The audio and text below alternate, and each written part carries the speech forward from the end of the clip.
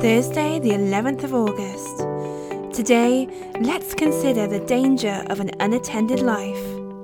Hebrews 4 verse 13 says, "Nothing in all creation is hidden from God's sight. Everything is uncovered and laid bare before the eyes of Him to whom we must give account." It can be shocking how we live internally an unattended life, where things are allowed to come and go as they please, and we don't question strangers who have taken a seat at our table.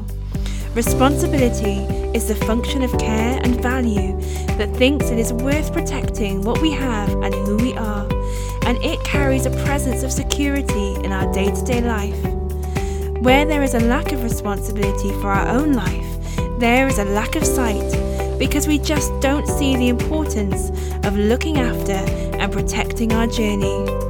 This might not be so significant until our lack or absence of responsibility creates attitudes and false expectations within us that demands others to come and sort it all out for us. We all need to be willing to help each other without a shadow of a doubt, but we also need to know when it is right to stand back and let others reap what they have sown, live in what they have built, and be responsible for their own life and journey. So remember, where there is a lack of responsibility, there is a lack of sight. For nothing in all creation is hidden from God's sight.